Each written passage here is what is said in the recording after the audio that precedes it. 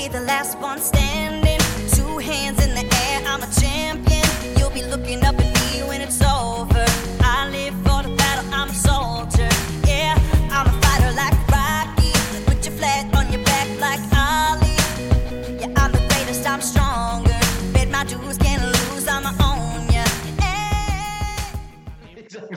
Are you actually running him, Ben? I am as well, yeah. I'm definitely You're running. both running him. Yep. I think he's a fucking loss of plot. Nah, I actually have the same 3-2-1 as If you fucking tell me you're running in bombs, I'm going to smash you. He's scored 11 tons in his career. A little flashback here, guys. About 3 of them have been over 111. And I reckon he's going to be a top 3 forward. Hey, you know what the funny thing is? How many games? You know how many of those games you play 80% mid-time? Well, that's irrelevant. It is. It's 100% relevant because if he's playing midfield, he's not playing 80% mid-time. Anyway, I'll tell you now. If you want to win the overall, which is what you say your target is, don't start him. And how many fucking percent of dickheads out there got him at the moment? I'm going to have one. Let's have a look at his percentage. 13%. You let the other 13% fuck up and you'll be 13% ahead of all them. Round 6, I'm going to actually, after every round, I'm going to screenshot his score and then I'm going to post it and tag you guys in it. And make sure you keep sending those 50s. If he's popping off, fucking let me know about it. I welcome it. Same as every Essendon supporter. When Essendon start fucking popping off, let me know about it. But you're all living in fucking fairyland. That's where you are. Can you believe? Hey, their top 3 is Petrarca, Dusty, and Whitfield. These cunts don't even have the only. Hold on, they're only 3. Hey, we were spot on there, guys. I don't know what they're looking at, Chris. What a flashback, guys. Stay in. Chris, you want to go to your top 3? No, Chris didn't say his top 3 was. You're Petrarca as well. Yep. Didn't you hear him say that? Fuck, you guys spent too much time together. And this is actually fucked because we'd be the same. Arguably true. We are Dev Smith. Fuck. Okay, tell me why, then I'll tell you why not, just so we can get this out of the way. Hey, we'll fucking take you on head-to-head average. Let's go. Smith versus Petrarca. Let's go. I'll easily take that bet right now. $50 done. Snap call, let's go. Are we going to add this to like some kind of charitable thing, or are we just going to like? I'll just send you. I'll post a slab of cruises to your doorstep. He says, "I want your money, prick." Choo choo! The trains at the station, folks, never left. Beverage of choice up here. So no, stuff it. Stuff it. Make it 2 cruises, and you have to watch the other mob drink it. 2 kinds of cruises. You have to sit there. Yeah, but that wraps us up for there. What a flashback that was, Chris. That was a little bit of fun. Yes, takes me back to that beautiful bottle of scotch that I devoured. Oh, it was amazing. Look, thank you very much for the little sidetrack introduction, everyone. We just wanted to go back 12 months and have a look at the reasons why Devon Smith. Shout out to Corey and Bumps as well for being good sports. Shout out. Yes, they did pay up and we did drink up, Chris. We did. We had a very good time. It was delicious. Hey. Delicious. Oh, it's delicious, isn't it? Oh, it was delicious. Look, hello and welcome. Can we do that yet? We can, yeah. We can. My name is Ben. And I'm Chris. And we are Supercoach Insider. You can find us on all the socials. It is SC Insider 100. We are everywhere. I'm not going to go through them, but SoundCloud, Spotify, all the other audio platforms. And, of course, never forget the YouTube, Chris. Yeah, you finally got it right. We did. Just search for a Supercoach Insider on YouTube. It is banging off. Let's go. It is. And then today we are looking at Melbourne Demons, also known as the Petrarca Special. The number 1 pick, the number 1 forward, the 4th highest overall scores of the year. So absolutely smashed it. I think it was 4th. Killed it. Absolutely killed it. Now, yeah, Chris, let's just kick straight off and in and let's go into these rookies, shall we? Yeah, mate. There's a couple of really nice ones in there. Before we jump into that, I just want to say that they've had a bit of a list change. They have got rid of some guys. So, of course, Harley Bennell retired. Kyle Dunkley was delisted. Mitch Hannon went to the Bulldogs. Cade Kolodajny retired. Oscar McDonald was delisted, which is, he's a bit of a spud, but they probably need him for depth, to be honest. Braden Pruce obviously went to the Giants. Corey Wagner was delisted, and his brother Josh Wagner was also delisted. So they've had a bit of a list change over the offseason. it will mean that there are some rookies that will be relevant. So that's a good thing. The first one, Jake Bowie. I'm not sure which way that's pronounced. He's 117K forward mid. Look, a lot of people said that if Jake was 10 centimeters taller, he would have been a top 10 selection. But unfortunately, he's not. He's 175 centimeters tall, which means he probably needs some meatloaf. Hashtag blessed. Failed You ruined Christmas. Chris, this is why you don't get to press the buttons. What, so I don't get to stuff it up? Look, his explosive speed and agility coupled with accurate skills, he's the complete package. Played predominantly as a forward in 2019, was earmarked for midfield time before COVID hit, of course. But yeah, every chance to have an early AFL opportunity. I picture him as sort of a guy like, very much like Caleb Daniel in terms of his skill level, but he would probably be better suited to either start out of a pocket, but I think long term he might actually get on ball rotations. So we'll have to see how that one tracks out. But I really like him. I don't think he's going to be one to start because I just don't see there a list spot available early for them. But definitely one to keep an eye on because he's super talented. The only thing up against him is his height, and he was still taken at pick 21. I'm moving on to Bailey Laurie at pick 22. So the very next pick, another 117K, but he's a defender forward, so a little bit of flexibility here. And this is a guy that I think can debut early as round 1, depending on how they go with their matchups. So definitely keep an eye on him. He's generally he's listed as a defender forward, but really he's a high half forward type who has midfield potential. High skills and great delivery in the forward line. He played the 2019 NAB League and was unable to crack the starting mid rotation because they had Raul Anderson and Will Phillips there. So he obviously was like next in line there. He's 179 centimeters, so he's a little bit taller. But I think that he's definitely going to be one that is going to be approaching from a pocket to early because he's got good forward talent. And then eventually moving into the midfield. So I like Bailey Laurie as a pick. Keep an eye on him definitely in this preseason. There is a chance he could debut early and maybe even round 1. I've actually currently got him in my team. So, Jeez, you've gone for a couple now. I like him. Yeah, he's a good little one. The last one there is Fraser Rosman. He's they got him at pick 34, 117K forward mid as well. Exciting prospect. He started the year at 192 centimeters, and he actually grew 2 centimeters during the year. So he's now 194, so he's quite tall. Insanely good 20 meters sprint time for his size at 2.9 seconds, and he clocked a 5.52 2K time trial as well, which is just behind the record. So super fast, super athletic, and super tall. Has a high vertical leap. Likened very much to a sort of Jaden Stevenson type in terms of height, speed, agility, everything like that. But yeah, definitely one to keep an eye on as well. Not sure if he lines up round 1, but with the lack of talls, there is a chance that he could actually play. And Ben Brown injured, Wiedemann now just injured. I think Wiedemann's out for 10 to 12 weeks. So definitely some possibilities because we all know Melbourne need help in that forward line. Absolutely. And look, there is a chance that he doesn't get a gig early, and that's not necessarily a knock on him. The sky was falling when Ben Brown and Wiedemann were like, oh my God, we've got depth. No, they don't. They just go back to the forward line they had last year, which is shit, but it's serviceable, right? So they're 22 as far as Chris sees it. Jetta in the back line with May and Hibbard, Salem along with Lever and Rivers. That's their back 6. Across the midline, Vandenberg on the wing with Oliver and Ed Langdon.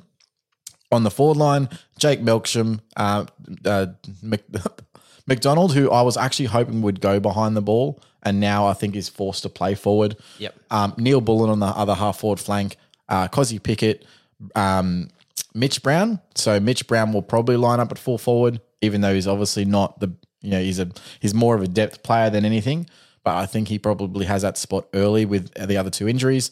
And then in the other pocket is Jackson, who will probably play deep forward and also rotational ruck minutes. But I think with Brown and Wiedemann out, he probably plays more forward than he was going to play ruck.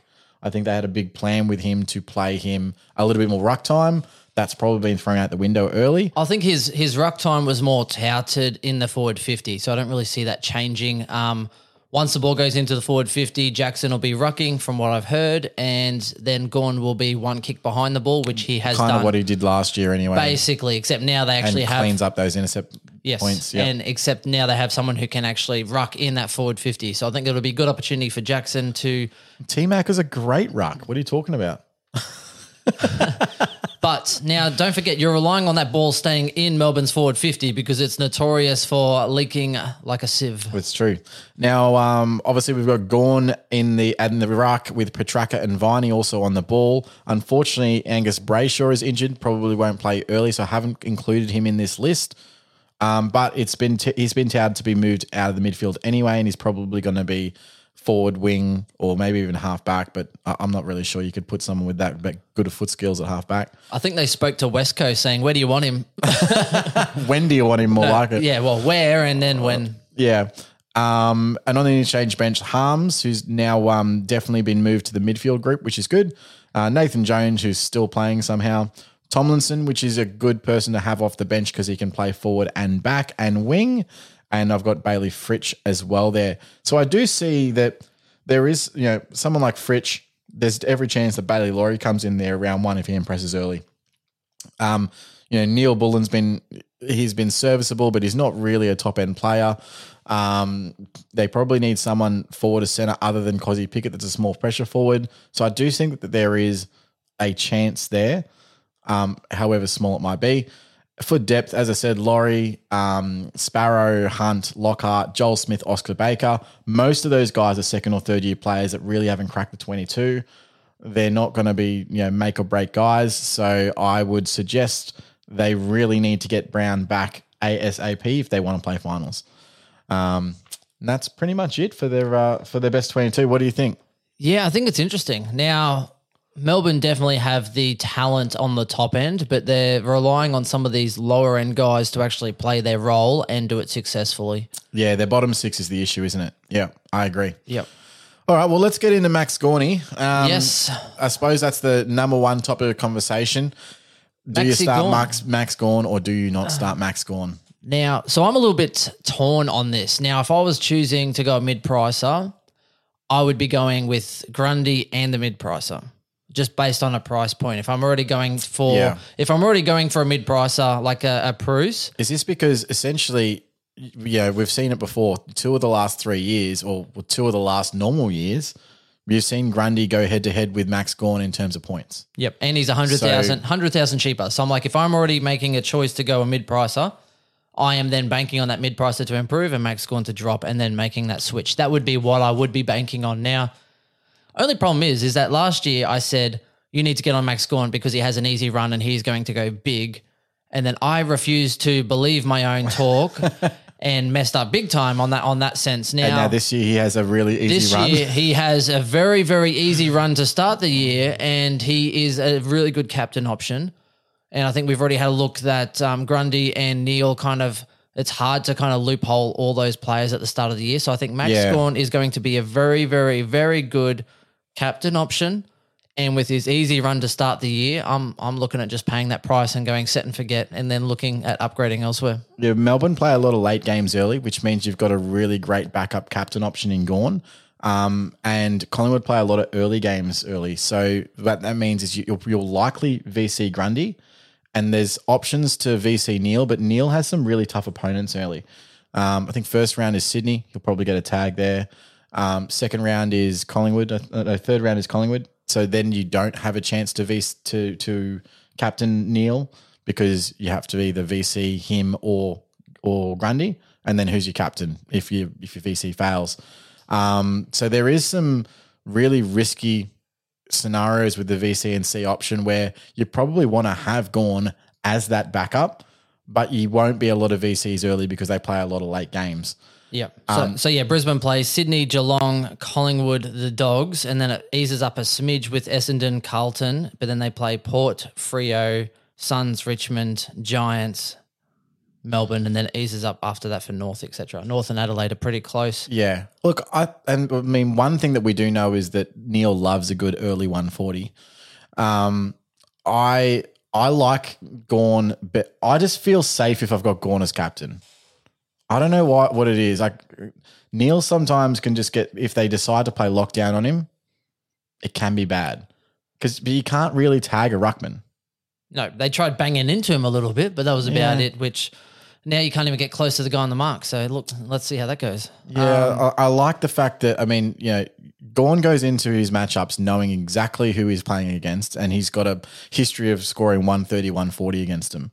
Whereas Neil walks into a game and he doesn't know what's going to happen, what they've got planned for him.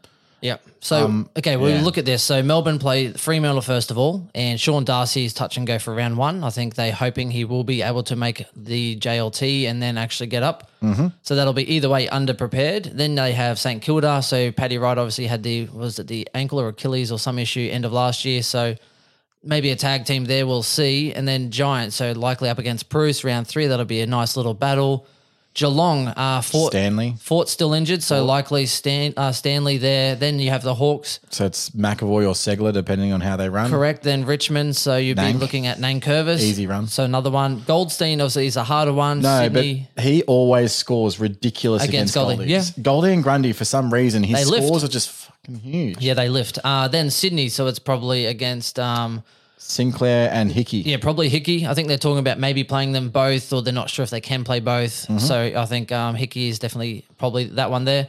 Carlton, if looks, So it's Pitney because De Koning's actually injured. yeah, if unless he comes back in time, but yes, correct. That's the option there. So we'll get another easy opponent there, and then he's up against Rob. So not a difficult. I mean, not a hard.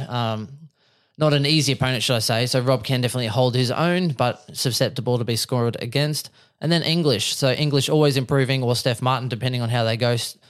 Again, Gawn's a really good opponent there. And then Gawn plays the Big O. Yep. And then after that, you actually start to go, So okay. again, Grundy, but he always scores well against Grundy. Then he has Grundy, then he he's has got Draper, then he goes back to Bruce, Dude, it's then he just- goes, it's ridiculous to start the year. And it's not until Wits is a hard opponent. Wits restricts but then us. back end of the year, Wits, then English, then Nick Nat Nui, then Rob. Yeah, back end's The tough. back end's a bit harder. So I'm looking at if you're- starting him. Well, and again, if you're trading him in around the buys, you can't get into round 15. Yep.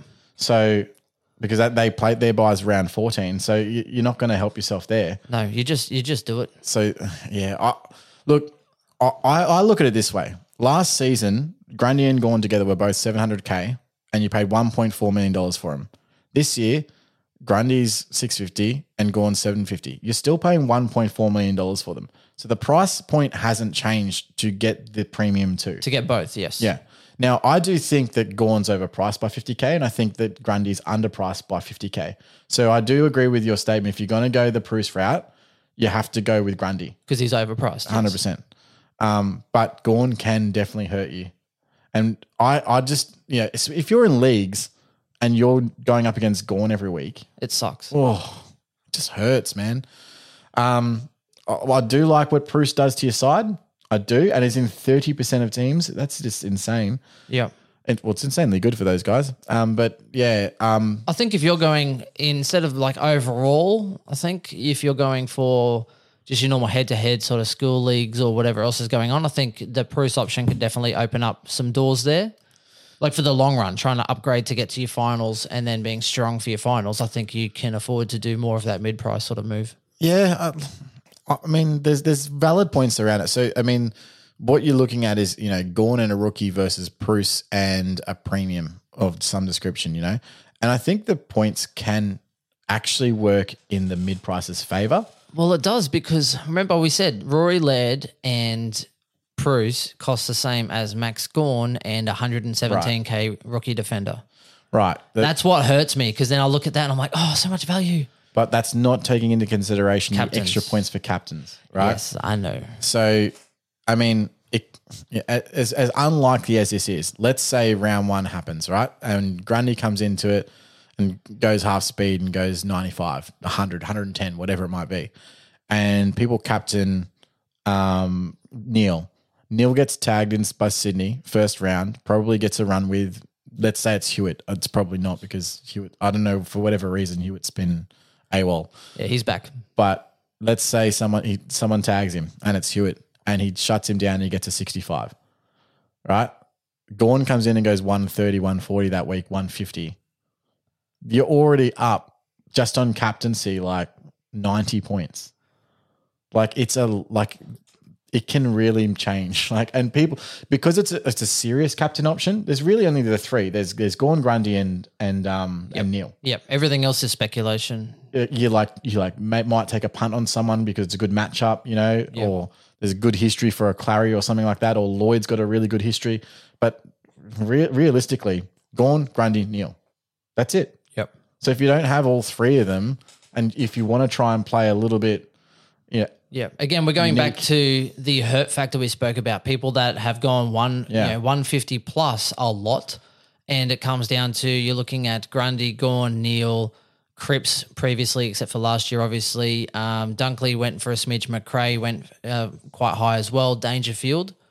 But again, roll on McRae, roll on injury preseason, etc. on Dangerfield. Dunkley again, roll question marks, and then you're kind of looking, going, okay, well, Cripps is meant to be back on the inside, but again, you're not going to be captaining him because he could easily just drop a spud score as well. So it'd be a VC at best. And again, it comes down to those top three. They have the biggest hurt factor, the best reliable captaincy option.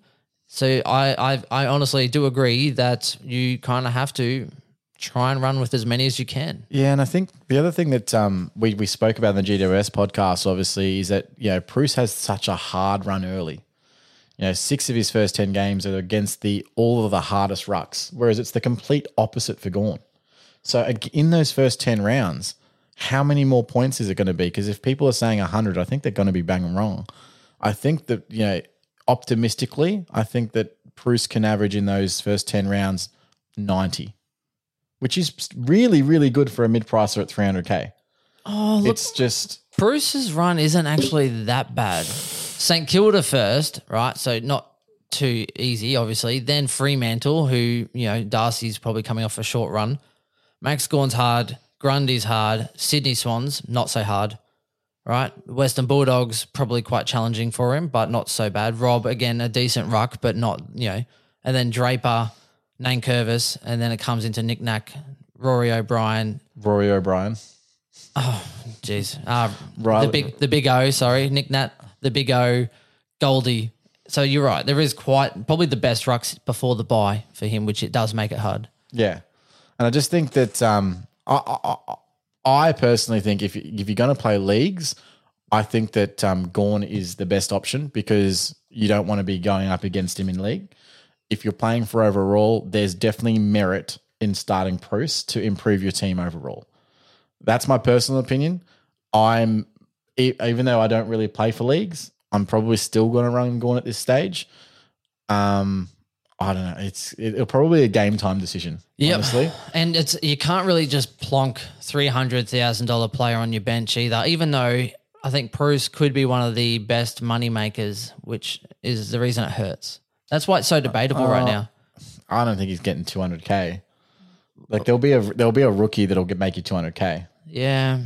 I reckon he'll make you 150 because I think he's only got to average 85, 90 to get to 150. See, I reckon he could average 100 flat. I don't see it. But then he's still 30 points under and then 60 if you take captaincy. 100's great. 100 would be really, really good. I just don't see it. There's a big difference between VFL and AFL. And Bruce's body is made with paper mache as well. I don't know. Well, they must have spent a lot of time on that paper mache then because over a few years, it's got a few more layers. Yeah, let's just sculpt those shoulders a bit more. Yeah, fair call. All right, I think that's enough Max Gawn. Do we have more Max Gawn? Oh, a little bit. I mean, he went under 100 twice, a 93 and an 87. He had some really big scores. Now, the thing you need to take a note is he actually played more time on ground because it was a shorter game. That's always going to happen with some of these big guys, which is also the reason why he scored better. Then you have the higher points per tap out, which is the reason why we're saying he's overpriced because he was definitely a tap ruckman. The shorter time, more scaling, he was definitely dominating those points there. And I think we've already spoken about that he was twice as likely to score 150 plus in 2020 than compared to his 2018-2019 seasons. Yeah. So that wasn't including 140 scores, which I think Gawn probably had a lot more of previously. So I think that's probably where it kind of comes in. But again, you kind of pay for that security, and I can't see there being another top two ruck just yet. There's nowhere close to Gawn and Grundy's scoring level right now in the ruck facility. No, not yet. So yeah, like I don't know. I think the captain option alone swings me. That's really all I'm really hanging my hat on right now. I think that Bruce is a good option, and what I will not do is I won't say to anyone starting Bruce is a bad idea. No, me either. Because I think it's valid, definitely valid. And I've had him in my starting side a couple of times, and I love what my side looks. I'm like, oh my gosh, I can have all these extra players, and then I come back and look and then go, oh, but yeah, captain. It's. Look, we might be forced to. There's a situation right now in my team where if the rookies don't get selected, I'm going to need to pay up for more expensive rookies. You're going to look at guys that are 200K. And, and you're going to have to put him in. Bruce will be that guy, yeah. Has to. So, look, there could be – that's why I'm saying it's a game time decision. If all these rookies don't turn up like we hope they do, you might have to get that $450K and invest it into your rookies. Well, that's like an extra 100,000 on 4 people. Yeah. And you'll get, guys like Impey if you don't have him, or guys like DGB if you don't have him, Lockie Jones, even though he's only 139K, he's a guy that he could play early, but do you have that extra 17K to go up to someone like that? Yeah, it's a tough one. Yeah, so there's considerations. Yeah, someone like Powell in the midfield, I think he's 156. There's quite a few guys that are around that 160 mark. So there's every reason that you'll need to get more cash, and the easiest way to do that is to go Gawn down to Bruce. So, yeah. So you think Gawn to Bruce, not the other way around? Yeah, definitely. Was it Grundy? It's Grundy! There's always time for that. I just think he's a better price point. Yeah, and what better pod to do it in than against tip Max? Of his cap, like so. Oh, don't even do that. I was like, Amelia! Yes. Okay. Clayton Oliver's the next one. He's 656K. Show us your Clary. Extremely reliable. He's averaged 110 sort of numbers for a few seasons now, and definitely reliable. He plays every game. This year was no real exception. So he plays every game with shoulders strapped, shoulder surgery, half a leg. He honestly just keeps on going. So when you look at this now, here's the funny thing though. I think Clayton Oliver, he plays every game. He has the last buy round, which is why I'm looking at starting him, but he's probably more than I'd like to pay.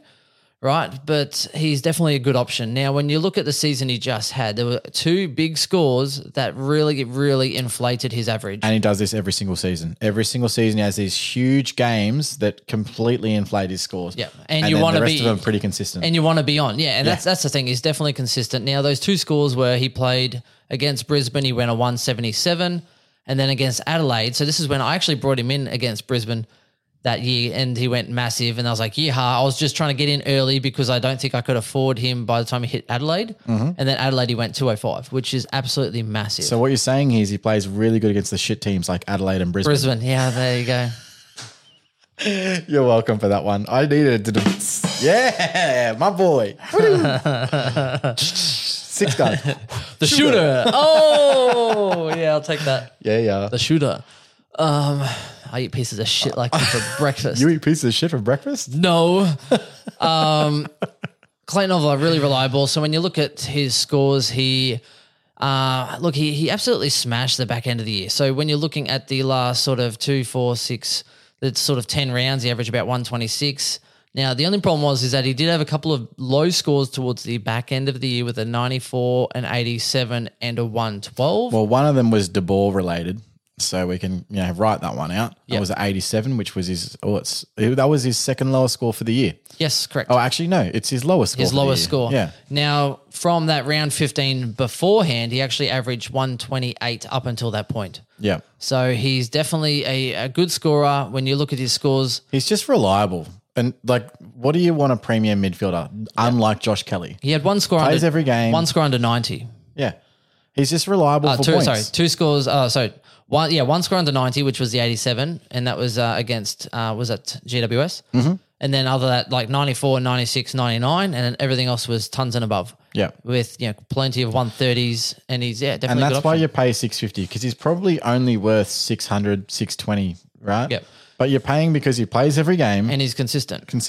He's gonna be there the whole year just banging out scores. And normally that's the McRae factor where you put in McRae for the same reason, except the fact that Clary is not going to move from that midfield. Yeah, and there's nothing changing to Melbourne. There's no impact to his scoring. They're running with this virtually the same midfield group. There's no Treloar to come in and butcher him. Exactly. Yeah, that's the biggest difference with McRae this year. Like, what the hell is Bevo going to do? Well, apparently it's also come out that Bontempelli will still be playing similar sort of mid-roll, which will be interesting. Resting forward. Yeah, so he's going to be. I actually think, and this is probably more for the Bulldogs pod, I think they're just going to split his time with Josh Dunkley. So when Dunkley will be forward, when Bond's midfield, and when Bond's forward. We'll get to that, but you're strong on the opinion they can't be in the same forward line. No, you can't run those two. They're too similar. Yep. It's not going to happen. You're right. Now, down to our favourite boy, Christian Petrarca, 631K. So sexy to look at. The too. theme for today So sexy. had an extremely reliable year, 117.5. Now, what was it? Bomp said he had only 11 hundreds in his He would have whole done that career. easy just in this one season, right? Well, let's count them. Round number 1, 105. Round number 2, 126. Round 4, 111, 104, 160, 141, 132, 160, 125, 127, 140, 114, 130. That looks like 2 over that. That He's looks now like got- 2 over his He's career now got best. 24 tons. Wow.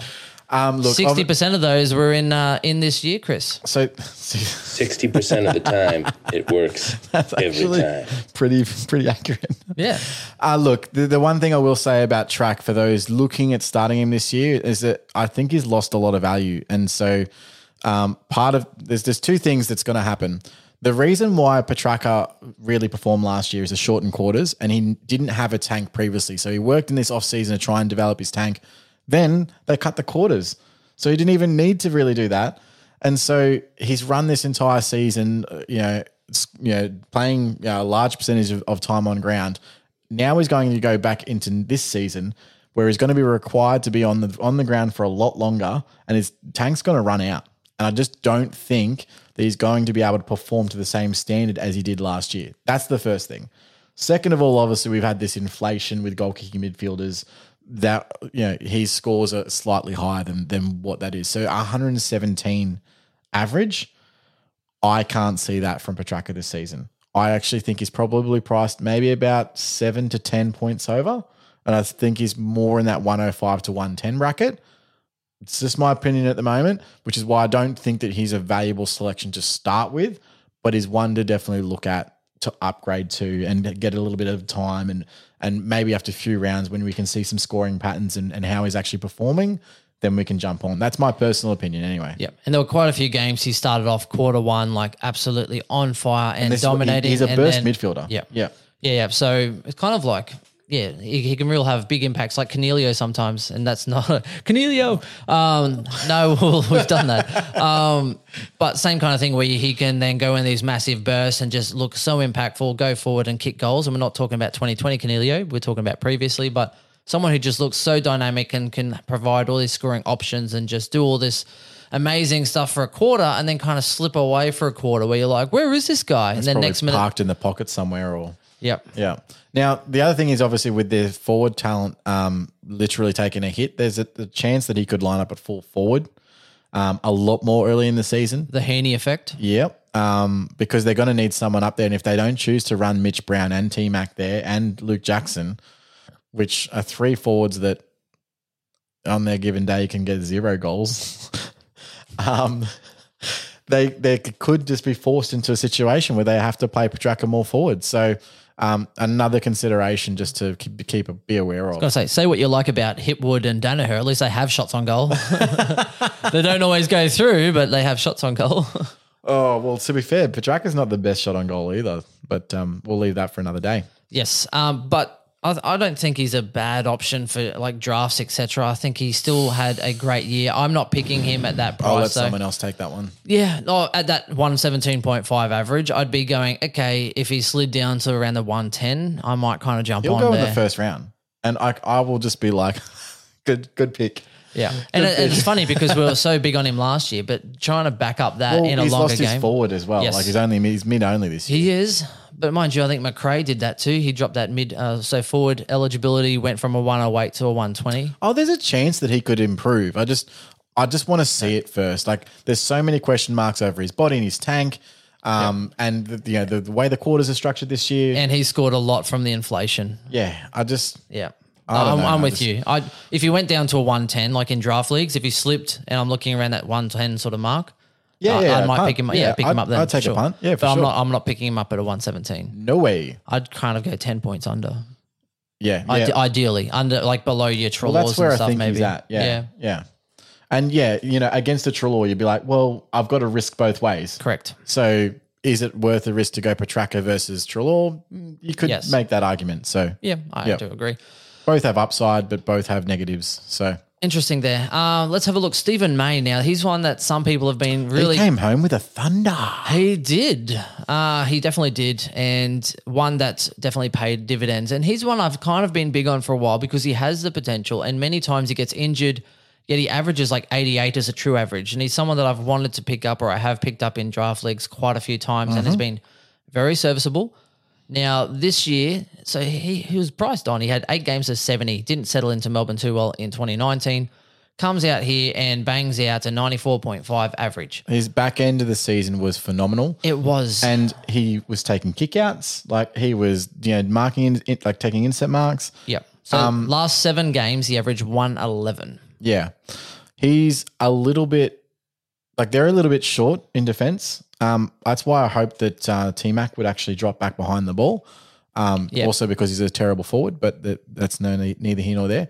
I think with their lineup that I've got them listed at, which is Jeddah, May, Hibbard, Salem, Lever, and Rivers, Hibbard's probably the one that has to chop out and be that intercept. Yeah. And Lever and May, they're both great markers, but are they the best one-on-one? No. See, I think if McDonald went back, then Lever could actually be that float-off guy and really dominate. I do agree with that. And I'm waiting for that day because that's going to be a waiver wire special. Lever could average 90 if he had a friendly role, but he kind of flags in and out, almost like a Rampy in a sense. I don't know why you would ever compare anyone with Rampy. He's the greatest player of all time. No, but sometimes locks down, but he's still also a great intercept. I agree. He can't always play that role. Like you see Rampy up against a key forward, and you're like, what the hell's he doing? Yeah, right. Like he was on so Danaher. He was on Danaher. Like it's crazy. So Stephen May, his last 7 rounds, he went 115, 110, 149, 102, 58, 122, 123. Which is very interesting. Now, in round 15 and 16, he was actually switched forward, which was the same in that round 16 where he only got scored 58 against Fremantle. I'm not sure how they actually did that day, but I think he definitely got switched forward. So yeah, that makes sense. Look, I don't mind May. I wouldn't pick him in standard. Like he's an upgrade target in standard, but I do like him in draft a lot. He's definitely one that I might even pick up a little bit early because I really like the pick. But we'll see how we go with that. Obviously, I'm not going to give you all my cards this early in the season. You can have him. That's how fine. good was Jack Viney last year? Jack Viney. Now, Jack Viney did start off with the Thunder, 186. Everyone was kind of getting excited, myself included, just because I thought, feel these nipples. Yeah, it was more the we were looking for any sort of means to get a price gain last year, I think, and people jumped on. But after his 186, he only averaged 94 for the rest of the season, which was very disappointing. And he let people down. He scored an 86, a 91, and a 60 after that. And then he finally had a nice little run of 123, 120, 118, 82, 109. And basically fell away and averaged 88 for the rest of the season after that. So he was disappointing for me. Yeah, I was one that jumped on after that 186. And look, he made my cash, but then I found that I just had all these problems in my other team that I just couldn't sort out with. Then you got stuck with him. Yeah, I did. I ended up having, and like everyone, we had 37 trades. It still wasn't enough. Yeah. It was just a bit of a weird season. But I really like the one that I want to talk about. I've been a little bit hot on him. He's in my team. James Harms, everyone. Take a look at this boy at 344K defender. He's literally come out and said, yeah, I've moved to the midfield. He just came out in an interview and said, yeah, I'm not even playing defense anymore. I'm playing midfield again this season. Now, the big thing about that, the last time that he played in the midfield was 2019 and he averaged 95.1. Absolutely huge. And I don't see... I see a world where he maybe goes somewhere between 90 and 95. He could go more than that, but I think that that's probably realistic. And at 344K, he's a serviceable D6 for the entire year. I don't see why you would need to trade him out if he's averaging that much as a D6. So someone that you can rely on, he generally plays. He doesn't really get injured or anything like that. He's always playing. And he's 344K. I don't think there's much better a mid-pricer outside of Bruce than James Harms. Yeah, I mean, I'm still looking at Miller and a few others, but can you see Miller or Cumming or Ash or Hayden Young averaging 95? Miller, possibly. I do think Harms is a 90 plus for me. Okay. Yeah. Wait, could you do something that's like, I don't know, button related? Button related. Hang on. That's so funny. Last time I heard that, I laughed so hard I fell off Thank a you. dinosaur. That's what I would have done if I had pressed a button. Okay, there you go. So for me now, so Harms was Miller at 95. I said could. I'm thinking 90 plus. You know what I sound like right now? I sound like Corey. Yeah, that's something Corey would say. All right. Okay, so Harms had 700s in 2019. He also had 1, 2, 3, 4, 5, 6, 7 90s. Yeah, super consistent. 7 90s, 7 100s, and that was in 2019. So let's have a look at a couple of these scores here. He was quite consistent. He had a couple of low scores. You're looking at 116 twice, 119, another 119, and a few 107s. So definitely someone who can rack it up quite a bit. He was very impressive, and you were big on him, particularly, I think, for 2019 sort of season. Yep. And I think you could do a lot worse, to be honest. In a draft league, I think he's definitely a sleeper. You could pick him up. Sleeper. Well, what did he average in 2020? He was averaged 64.2. I'm picking him. Oh, dude, I'm going to get this at value, and because I'm picking after you. I'm going to make sure that I pick before, like make sure he's off the table before you. You can try. I'm picking him up. I don't know what I don't know. Like you could probably pick him up like 85, and you still get value. Yeah, I was going to say 85 is a good spot. You could go anywhere from 85 to 88, and I think you are definitely going to be making money. I think Harms is going to go 90 plus if he is playing, and like he says he should be playing a midfield role. I love the pick. Same. And especially with Brayshaw out, I mean he's going to get even more mid time. But I do think he's definitely part of that mid rotation, and will get huge minutes. So go for it. I think he brings something to that table as well. Speaking of Brayshaw, though, says he's taking things a bit slower with respective niggles. He'll start integrating back into training in a couple of weeks. So this is a little bit old news, but he's been out for a reasonable amount of time. So he has definitely had a preseason. Definitely had an impacted preseason. I think there was also from other draft relevance. I think Ed Langdon was quite impressive last year. Took a couple of steps forward. Yep. But again, he's in a friendly role being on that wing, so I don't know if he can maintain that 90 plus or improve, or whether he kind of averages between that sort of 85 and 90 mark. Just sort of like every other winger. Like he'll have games where he'll go 120, 130, and then he'll have a 60, 70. Like that's just wingers in general. Yep. So. And that's also Phillips as well in a nutshell. No, that 120, 130 does not happen with Phillips. That's fair. Lever, also another good option, but he did have a couple of issues in the 2020 season. Mm-hmm. Again, depends on that role because he does lock down, so he fluctuates probably more than a lot. Yep. Some games he looks really good and you're like, oh, this is a Lever I like, and then next minute he kind of withers away a little bit. Now, one I want to point out that I was really hot on before this season, before he announced that he's obviously injured. Now, he may still start early, and there's a chance he starts round 1, but I doubt it. Ben Brown, 260K. Is it 260K for Ben Brown? It is. Now, I don't see him as a guy you can keep all year, but he is definitely a almost rookie price guy that if Melbourne play well, and we've said for the past 2 years that their biggest problem is they don't have a forward line. They don't have a full forward that you can kick to, right? Now, if Ben Brown comes in, completely revamps that forward line, and Melbourne improve, and I do think that they will improve, I believe with Ben Brown, they can be 6 to 8 on the table. So, I mean, the fantastic if he's running, defense. For sure. Yeah. So, by that is they'll be winning more games. Now, what I've had a look at is Ben Brown's stats over the last few years when in games that they actually won. Now, North have not been a great team, but in games that they've won, Ben Brown averages around 30 to 35 points per game more in winning games. So I do believe that his average will increase substantially. I think in the year where he's second or third for the Coleman, he averaged about that 85 to 90 mark. So yeah, I do think that he's able to produce enough to make at least 150K. 83.1 that year, Chris. 2019, he averaged 79.5. Interestingly, so around that 80 mark, really. In wins, though, that year, he averaged 95. Oh, yep. Yeah. So that's the biggest difference. Anything's, so how many games can you win? Yeah, North Melbourne. Anything's possible. Yeah, with North Melbourne. But with Melbourne, if he can win more games, he can increase that average. Now, I think that he can make you 150K at 260K. So it's possible. If any key forward strings a couple games together, for sure. Yeah. If he does play round one, I'm skeptical because I don't think his body's going to be up to it. But I would love to be able to see a couple of games and maybe bring him in during the season sometime. Maybe it's a Danaher that's peaked in price and I can drop him back down to Ben Brown, get a couple of games out of him and then ditch him and go to the next one.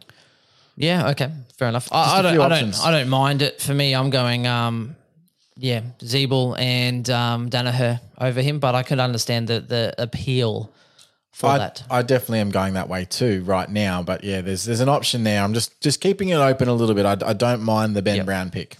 And I think that kind of wraps us up, really. I mean, poor thing, Marty Hall, obviously injured, so he's out for the year. And Salem's probably the only other draft-relevant player. He averaged 87.3. Could be some meat on the bone. He averaged 90.5 the year before that. So, back into a longer format, and he could provide that run and dash that they might need through that sort of back line as well. So I don't mind people looking at him. Definitely avoid Hibberd at all costs. I don't hate Hibberd if their forward line's still depleted because I think that he'll get a little bit more chop out, a little bit more intercept possessions, and he'll be used a lot more coming out of defense. But yeah, question marks. Hibberd hasn't done anything since Essendon have done anything. Well, he had that one really good year for Melbourne. And then he just dropped off. He had the great year and then dropped off. So, look, that wraps us up. And thank you very much. And it is Melbourne, definitely a highly spoken about team. And look, they have a lot of options and a lot of Supercoach relevance this year. I really hope that we didn't just pose more questions instead of just getting some answers. These are the things that you have to weigh up. So we're not saying that we're correct. We're just saying we're more correct than SC Elites.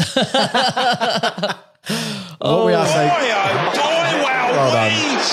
is going on? So just to recap the top three premiums, we're going a even money on Max Gawn. Yes. Clayton Oliver is a big tick. Yes. Christian Petrarca is a big overpriced. Price. Yep. All right.